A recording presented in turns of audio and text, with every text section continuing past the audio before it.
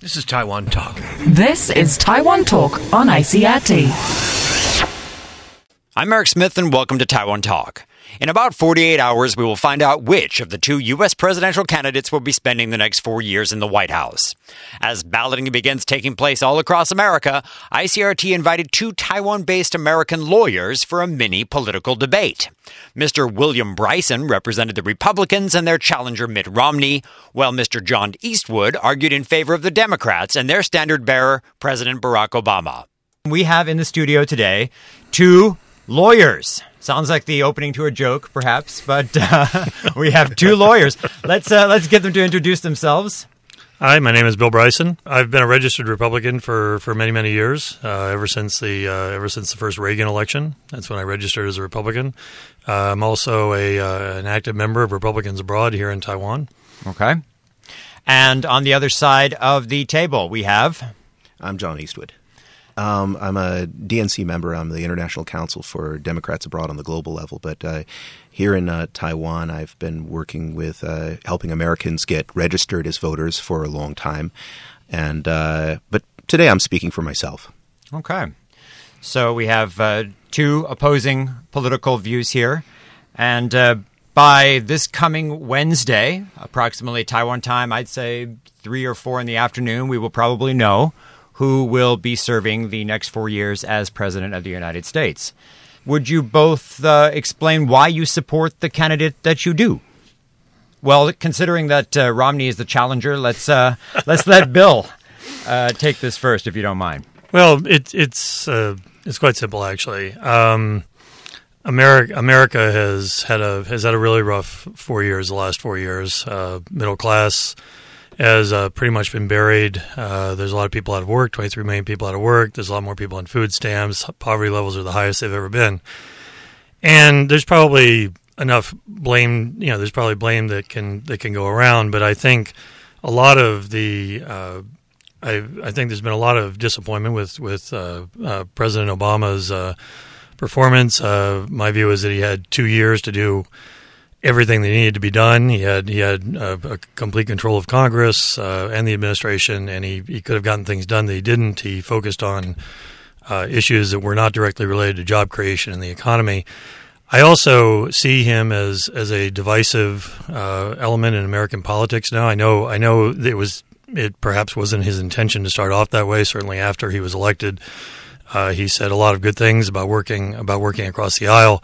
But I think what has been demonstrated pretty well over the last few years is that he is not able to work across the aisle. And I think the only real solution to America's problems is a bipartisan approach to those problems. A leader who is willing to get the people together, to get the parties together, and actually, tell them to play nice and not fight and get things done. I haven't seen that kind of leadership out of President Obama, and I don't think we would see that in another 4 years. So it's time to make a change. You think it's time for a change.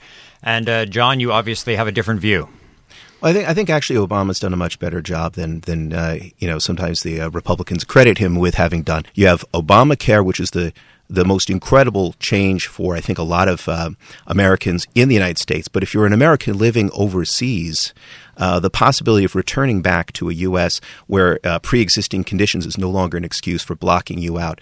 The millions of additional Americans who will be able to get health care now. I think it's absolutely incredible to see change that he's done. 5.5 million jobs now back in the jobs reports keep coming back. Time and time again with us on the mend. Our economy is getting better all the time, and it was going to be much worse than I think anybody predicted. But the economy is really coming back under this president.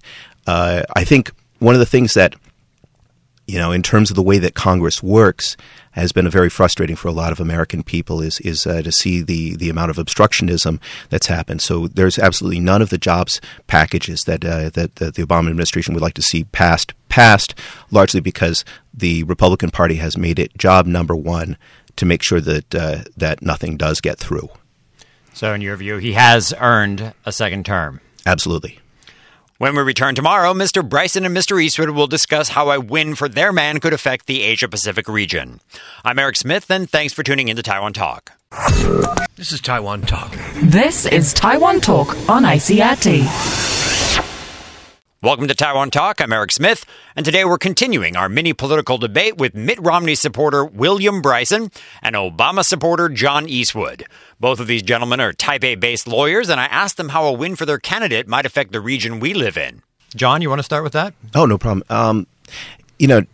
There's a lot of the most important technology jurisdictions in the world are out here in Asia Pacific. Well, one way of measuring that would be the number of patents filed and received in the U.S. Patent and Trademark Office. And it's amazing. Out of the top 5 in the world, 3 of them are right out here in Asia. That interaction between the U.S. economy, it's an important market. It's also an important partner for R&D, for technology exchange. Great ideas and standards don't happen in a vacuum. So in terms of having a healthy U.S. market and a healthy U.S. tech environment, I think Obama has done a great job of putting the focus in the U.S. away from low-end manufacturing jobs and aiming towards the technologies of the future. In your view, Bill, how would you see a President Romney affecting Asia? I think part of the slump we've seen in Asia in economies in Asia is in great part due to a lack of a consumer economy in the United States. The U.S. Is the biggest consumer of goods in the world. Any policies that are gonna expand the U.S. economy, put more people to work, and put more money in people's pockets are obviously going to be good for the exporting nations in Asia. Another aspect is that I think Governor Romney has very much emphasized the importance of free trade and free trade agreements. That's something that's been noticeably lacking in the Obama administration. I know that the Democrats will say he signed 3 free trade agreements, but he didn't negotiate any of those. I think Asia Pacific would see a renewed push for free trade agreements and for other types of trade agreements. I think that could definitely benefit Taiwan, for example.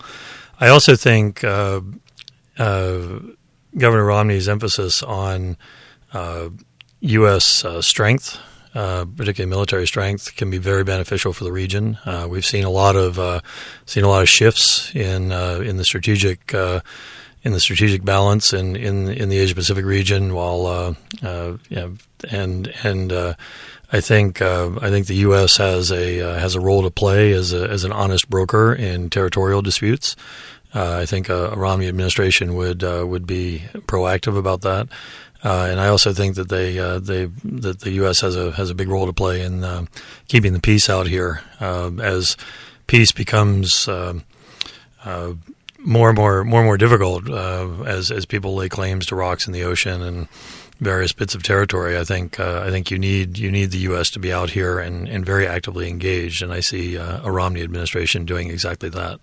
And obviously, I assume that both of you feel passionately about voting from overseas and the importance it can make in an election. I can't emphasize that enough, Eric. I mean, it is so important for people to be involved. And, you look at what happened in the 2000 race, 537 votes determined the president. And whether you like that result or not, the lesson is the same. Your vote counts.